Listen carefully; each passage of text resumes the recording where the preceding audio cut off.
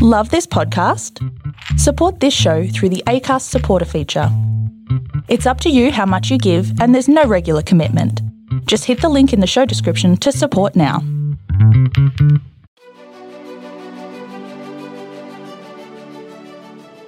Hey, this is John Lee Dumas of EO Fire, and welcome to Master Leadership.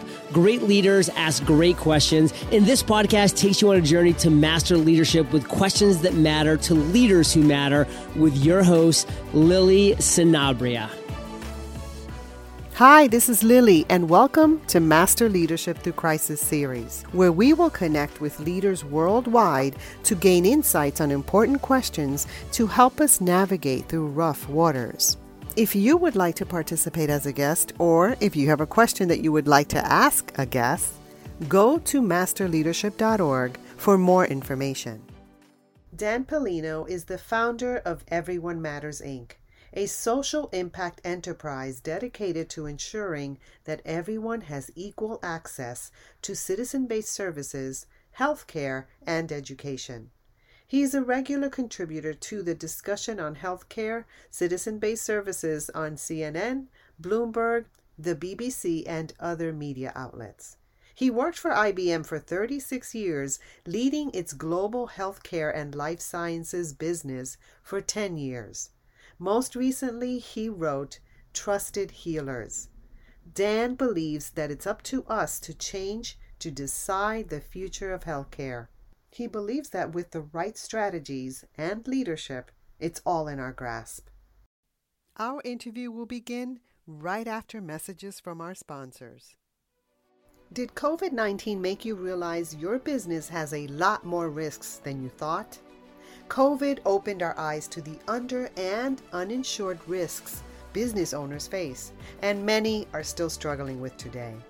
But did you know the government created a tax code to help business owners set aside tax-deferred funds to help mitigate those risks? It's called an 831B plan, and every Fortune 500 company has one. Now that it's more affordable than ever, small to mid-sized companies can participate and ensure their business weathers the storm, whatever the future holds. If you want to protect the success you've worked so hard to build, visit 831b.com to learn more. That's 831b.com. Welcome, Dan Pollino. How are you? I'm wonderful. Thank you. Thanks for having me. We are so happy to have you on our podcast. Are you ready to pour into our listeners? I sure am. Great. Now, Dan, tell us a bit about your path to leadership and what you're doing now. Well, thank you. I had a chance to work for a terrific company for 36 years for IBM, and I was one of their senior executives with some large responsibilities running a $20 billion business within that, and had a chance to just do some wonderful things. Had a terrific team and people that were committed to making a difference and trying to change the world. So I was very fortunate to work for a company like that. So it was just great. So what is it that you're doing right now? Well, when I retired from IBM, I was encouraged to write a book called Trusted Healers, which is all about leadership. It's about healthcare. It's about societal change. And Ann and I formed a company called Everyone Matters. And there's a story behind Everyone Matters, Inc. and why it's named Everyone Matters. But it gives me a chance to continue to be around people that care about making a difference as a social impact company in areas around government, education, healthcare, life sciences. It's what we're doing today, and it's wonderful. And I get a chance to talk to people like you and the listeners that follow you. You know, this is about leadership and how leadership impacts the world. And this is important to me because I lost my sister sooner than she should have been gone because of very poor leadership in the healthcare system. So what you're doing to me is super important. You mentioned Everyone Matters and there's a story. Tell us about that. Sure. And I'm sorry about your loss of your sister far too early. So as I would have the responsibilities that I did, and we were trying to make changes in the healthcare system, literally globally, I had an opportunity to speak on a regular basis to large groups, small groups, different television appearances, et cetera. And I would conclude all of my speeches the same way. And that is, I would ask people in the audience, when I was done talking about whatever my topic was at that time, I asked them, why do we do what we do? And at first, they kind of gave me that stare of the Wisconsin dairy cow. Like, what is this guy asking? Why do we do what we do? And at first, I would answer that question. And I would answer that question because everyone matters.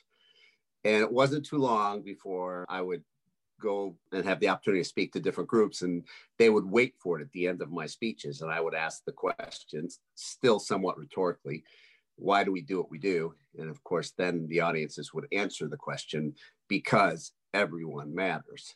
That's awesome.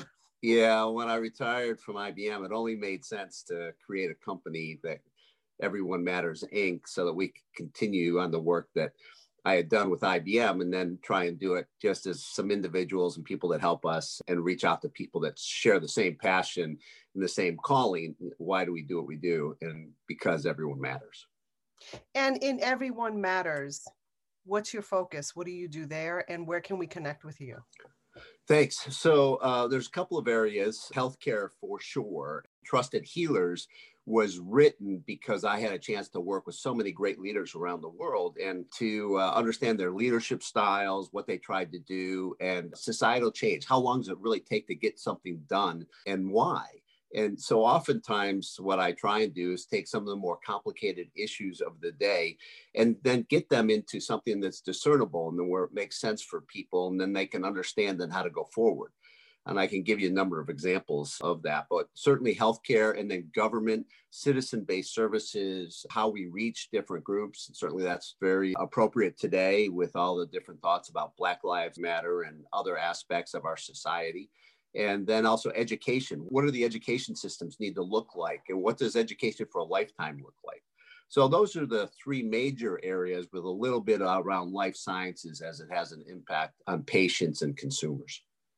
So let's say I'm an educational administrator. I'm a leader in education. What would Everyone Matters help me to achieve? Yeah, good question. So first of all, we would open up your mind to how people work, right brain, left brain, virtual, physical, the different aspects of what it would look like. So first would be just an approach of thinking about education and how you build the right type of curriculum and reach people to do that.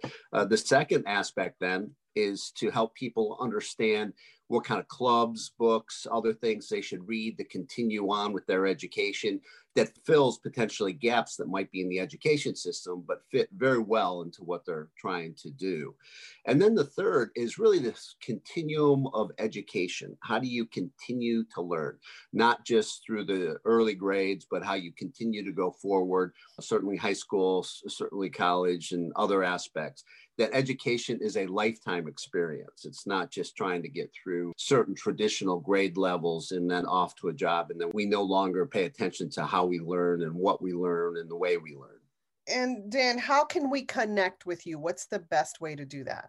Our website, everyonemattersonline.com. If somebody has something they want from me directly, certainly on LinkedIn, or just send me a note to my own personal email, danpolino@gmail.com. And if somebody has a question and they'd like to continue on the debate and the discussion, be happy to do it that way as well.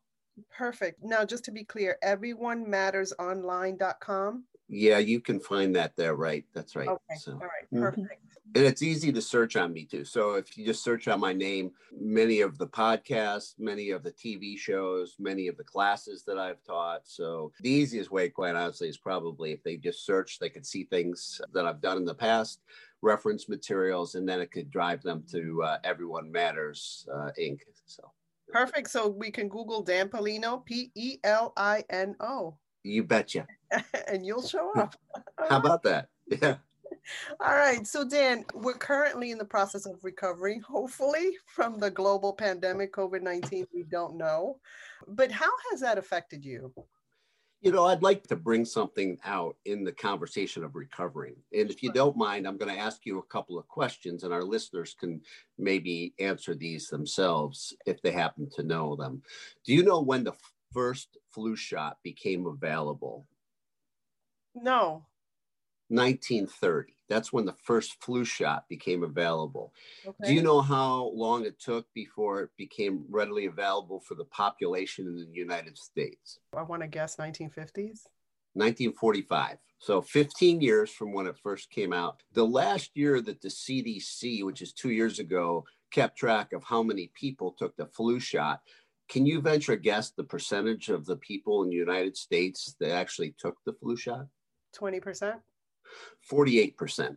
Okay. 48%. I'm betting 1,000 here. Yeah, well, that's okay. But this is why we're talking about this. This Is good. about societal change, right? Because we're all excited about coming out of this, but it's going to be us as individuals. You have to be your own trusted healer.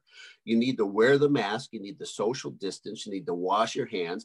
And then people are going to make a decision on their own on how they're going to do this vaccination. And I'm sharing with you because many people think that once we have the vaccination readily available for the general public, that everyone will take it. That's well, right. If we look at societal change and the importance of leadership in societal change, not that many people are going to take it up to the levels that people think.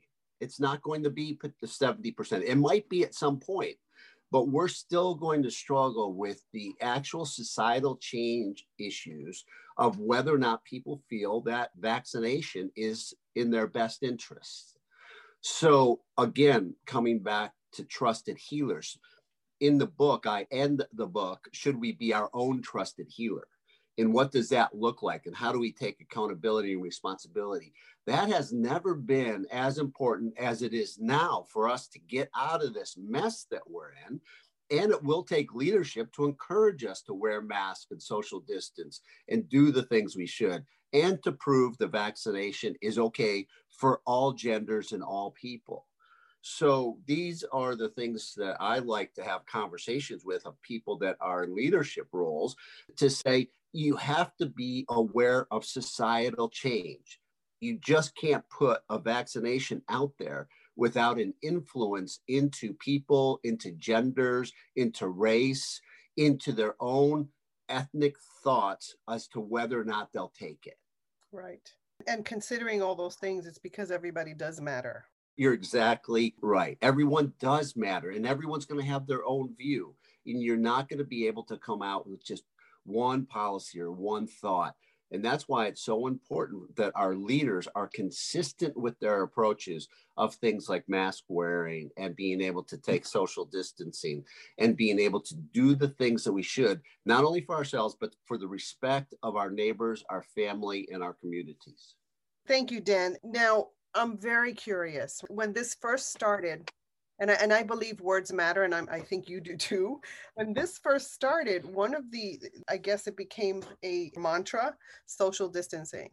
And it just landed on me very heavy when you think of social distancing. And I always thought that physical distancing is a better word. So speaking of societal change and impact, do you think there'll be an impact with this whole social distancing psychologically? Yeah, I so appreciate you mentioning that words matter. Actually, on page 250 in the book, I give people 6 thoughts of leadership to live their life by. And number 4 is your words matter, and rhetoric counts, and people listen to what you have to say. So I couldn't agree with you more. That's actually in the book as one of my promises to you. You can apply right away. Yeah, I think words do matter. Words in different cultures mean different things.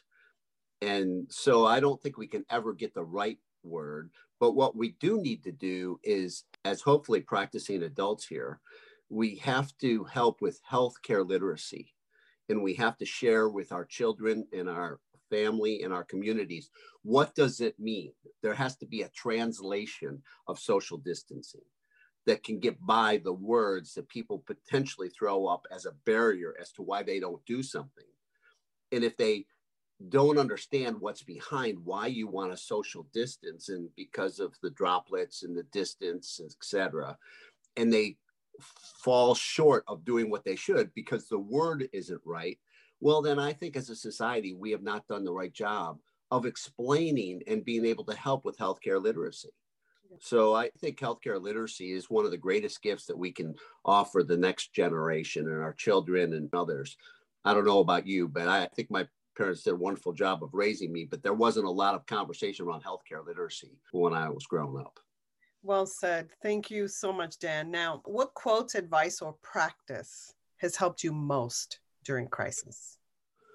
Well, there's a couple of aspects. In reading about you, you like to ask some questions about leadership and other things. I will tell you that one of the things I always felt was important to me was three things. One is to be open to suggestions is very important. And then the second is once you're open to suggestions, kind of defend your position. Why do you feel the way you do? And then the third, as every great leader knows, you have to be able to deliver results. So that's number three.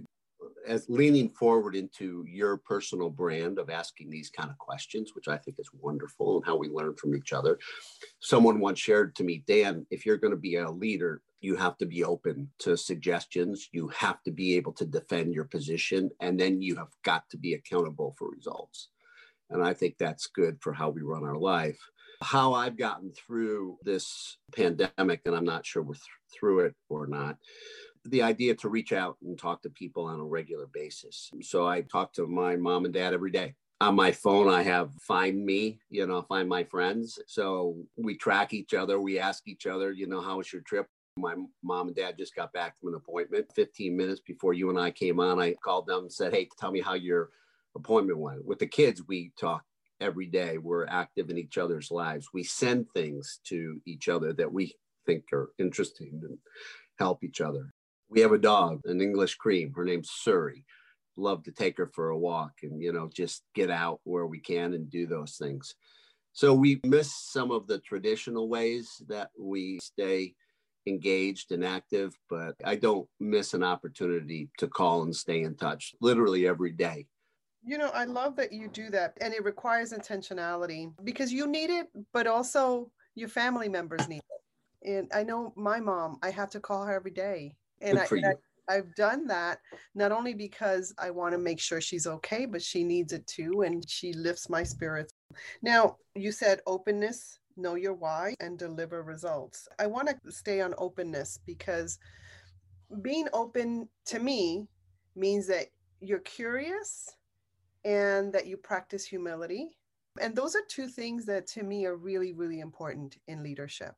I would absolutely agree with you. And in the book, first of all, Patrick Kennedy, my friend, Congressman Kennedy, who's probably the strongest voice on mental and behavioral health, wrote the foreword to the book. And then we have the voices of other great leaders that have come through, from Oprah Winfrey to Nelson Mandela, other people we've worked with, talked with, Dr. Glenn Steele, Mike Roizen from the Dr. Oz Show, et cetera.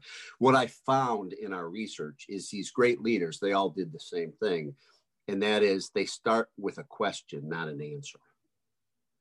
They start with a question, not an answer, which I think goes to your humility, where they don't walk into the room thinking they have the answer. They walk into the room trying to find answers to questions.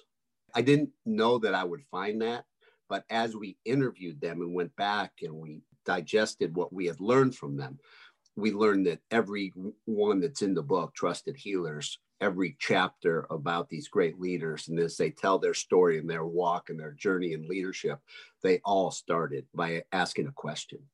And I want to tell you this, that as soon as we got on, I received that energy from you, that curiosity, that openness. To me, that's a mark of someone who is a great leader. Well, I must tell you this. When I was a young boy, I was a paper boy for many years, and I was an altar boy. So my day started very early. I have a chapter about what it's like getting up first thing in the morning when it's dark, sometimes cold, and you're out there by yourself and the lights start to go on. You ask yourself a lot of questions, and when you're an altar boy up there by yourself, and Father Kelly used to be able to get through a mass in 17 minutes, but nonetheless, you have those experiences that last a lifetime for you. And I've also been so blessed. I can't tell you how many times I've been in countries around the world where I stopped just to introduce myself and just ask some questions or see something that changed my life because I stopped to ask a question of somebody or just ask them their name. And I appreciate you saying what you said. I'd like to say I work at it, but it's just me. It's just who I am. Well, that's great because some of us have to work really hard at it. Me. Oh, I don't know. You're so well versed in your thinking, especially if people will take the time to read, what you've been through and some of the challenges you faced. By the way, not to your own doing, but how you've been able to reinvent yourself personally and go forward against job loss and, tragedy of your sister. And here you are with a master's class in leadership. It's just spectacular. Well, thank you so much, Dan. I appreciate that. Now, as a lifelong learner, what are you learning right now? I'm learning more about patience. So when you're running a large business for as long as I did, you're impatient for results. You're impatient for the next day. You have responsibilities that you do. But I'm learning more about patience with watching the kids grow up in their life and what they're doing. Patience not to be so quick to offer a thought. Patience in how I ask a question. And then don't rush in to answer your own question. So. I love that. I love that. Isn't that something? And yeah. Not to make choices so readily. Like I heard something this morning. You don't have to make a choice right now. Like you can sit with it and maybe there's a third option. Yeah, I wish I had more of this patience when I was younger. I can't argue with the experiences I've had and the things that I've done, but it may have helped me enjoy the journey even a little bit more, a little bit more patience as well. Yeah. Well, that patience is something we're always learning, or we should always continue to learn. So thank you so much. I get it. I have a teenager, so yeah. Deep breaths. Deep breaths. Yeah, deep breaths. Thank you. And so Dan, when you think of leadership today, what most concerns you and what are you most hopeful about? Well, I do sense in different aspects of leadership where it's becoming obvious to me that there are certain leaders that are in it for themselves and others that are in it to make a difference. I have sensed that in all aspects of society. And I think it's important that people understand that as to the intentions. One of my favorite Chinese fortune cookies is intentions are honorable. Intentions are honorable. Mm-hmm. I see that in the way people lead in different aspects of society. I don't think it's ever been more clear than it is today with some of the issues that we in the United States are facing. Right. And, we started off as being a leader who was out to climb that ladder, right? We're in it for ourselves, but at some point we pivoted. So what is something that you can tell a listener who is not quite sure where they're at that can let that penny drop where, I need to change this a bit? Yeah. Well, first of all, it really goes into how you motivate yourself too. I mentioned that I was an altar boy, right? So faith is an important aspect of my life. And prayer is an important aspect of my life and family, etc. So if you happen to be driven that way, I think that's a very good way to ground yourself. I think that's the first thing. The second is put trust into the teams that are helping you and in yourself to be successful. Don't be so quick to drive the outcome. Be true to yourself. And when I used to talk to people that worked for me about their careers, I would call the conversations life, liberty, and the pursuit of happiness. I would say, where do you want to go to have life, liberty, and the pursuit of happiness conversation? And there are many people that, for whatever reason, are pursuing something that really isn't in what they want in their life, isn't really in their pursuits of what they want to do. It isn't anything that drives them to be happy. And so if you can trust yourself in this pursuit of life, liberty, and the pursuit of happiness, I think you'll find your way. And if prayer or meditation or conversation is important to you in that, then I think that's really useful as well. And how do you feel about having a coach? Is that important? Yeah. So first of all, I've had different coaches throughout my life. And I have one that is still my mentor and coach that I had from when I was in graduate school. His name is Dr. Randy Capps in leadership. He's just amazing. A couple of things. One, a good coach listens and then parrots back. And oftentimes for people that might be listening here on your call, they're called to leadership. They may not have that kind of feedback where someone listens to them and then gives them feedback about their rhetoric or what they're trying to do and kind of helps them and knows them. Because in order to be an effective coach, it isn't just that you have certifications that you coach. I think there are many coaches or people that want to be coaches that have certain certifications, but to be a good coach, you have to be a listener and you have to understand the other individual's style and what they're trying to do. And then if you're the person that's being coached, you have to be open. You have to trust the person to share what you're really thinking about. Otherwise, it won't be effective. So first and foremost, be willing to have a coach and open up. And then the coach needs not only to be trained as a coach, but to listen, to have empathy, to be able to react appropriately and be fair within the conversation of what the individual is trying to get done. Yeah. So it's important to be really selective on who coaches you or who mentors you. So thank you. Oh, for sure. Especially for the people that are listening to your podcast, because I believe that the people that are listening here are overachievers and people that want to be leaders. And so they're immediately in a very small group of people. And then in order to find coaches that are successful in helping leaders like that, you do have to be selective in who your coach is and why you select that person as your coach. And then, of course, the engagement. Great. Thank you. Now we have an option here. You can either answer a question from a former guest, or you can share a challenge, a struggle, or a failure that you learned from. I'd like to answer questions from a guest. All right. So Catherine Taylor wants to know, what is the one quality you believe that you have yourself that is most important in making you a leader? Great question. I wouldn't have thought this was the answer when I first started out being a leader, but somehow I have come to appreciate this more. And you kind of mentioned it a little bit earlier, and that is to be approachable.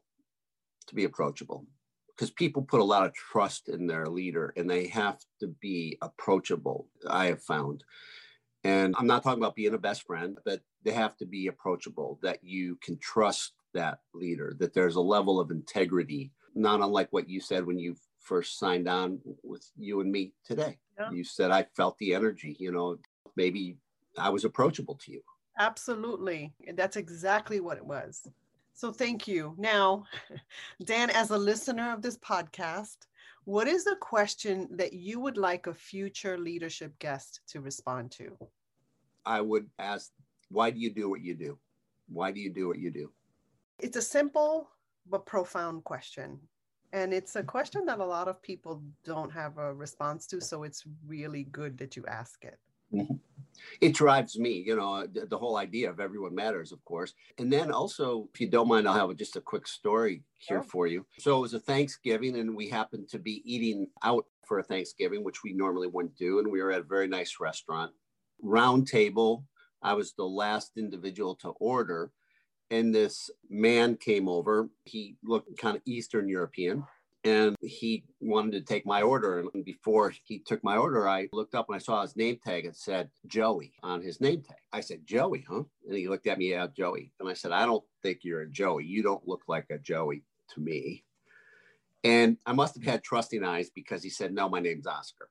And I said to him, Oscar, how long have you been serving Thanksgiving, waiting on people at this fine restaurant? He said, over 25 years. And so I said, Oscar, do you have a family? And he said, yes, I have 2 boys, one good, one not so good. And then I said, will you celebrate Thanksgiving? He says, yes, when I get home late, we'll have a Thanksgiving dinner. And I then said to him, I said, why do you do this? Why do you do what you do? And he said, blue skies, blue skies. And I wrote that down. I had a pocket card in my suit coat and I wrote down blue skies. And I was so taken back by that. At the end of the evening, when we left, I saw Oscar on the way out. And I said, Oscar, you gave me a great gift on this Thanksgiving Day. And he looked at me kind of, what are you talking about? And I took out the card and it said blue skies. And he had a tear in his eye, as I did, because here was this man on a very important time of giving thanks, spending his Thanksgiving as a guest serving us. And the reason he did it was to create blue skies for his boys. That's why he was doing that. And that's what he meant. He wanted to have blue skies for them to be able to create a life for themselves, clear of clouds, clear of challenges, etc. And here was this great gift that this waiter gave me on a Thanksgiving. And so when you ask the question, why do you do what you do? I think all of us can answer. Oscar answered it, blue skies. Dan, this little story was a great gift to us. I wrote down some things as you were telling us the story about your character and things that are real clear to me. I wrote down that you're extremely observant because you nailed Joey and it didn't compute with you, that you value people around you. Doesn't matter what they do or what position they're in, you highly value humanity. You're incredibly curious. You operate from gratitude, and you're a deep listener, because he spoke to you in poetry when he said blue skies and it landed, it clicked. You connected with him. He didn't even have to tell you why, blue skies. So you're a poet and you didn't even know it. Well, thank you. And thank you for the gift of that story. So thank you. So is there anything else you'd like to share with our listeners? First of all, I'd like to congratulate the people that are listening, because they're listening to try and improve their life. They're trying to make a difference themselves. So first of all, to all the listeners, so it's wonderful that you're listening today. And I'd like to congratulate you on what you're doing. You could have quit at any time in your journey with some of the challenges but instead of having those be roadblocks, you use those as stepping stones. And so I'd like to congratulate you and then finally just thank you for allowing me to be part of your passion, part of your commitment to making a difference for everyone. So thank you. Well, it's people like you who add value. And I want to thank you so much for adding value to me and to our listeners. Yeah, my pleasure. In closing, here's a quick message. Coaching is the art of influence that underpins leadership in the 21st century. It is the very thing that can get you from being stuck to being extraordinary.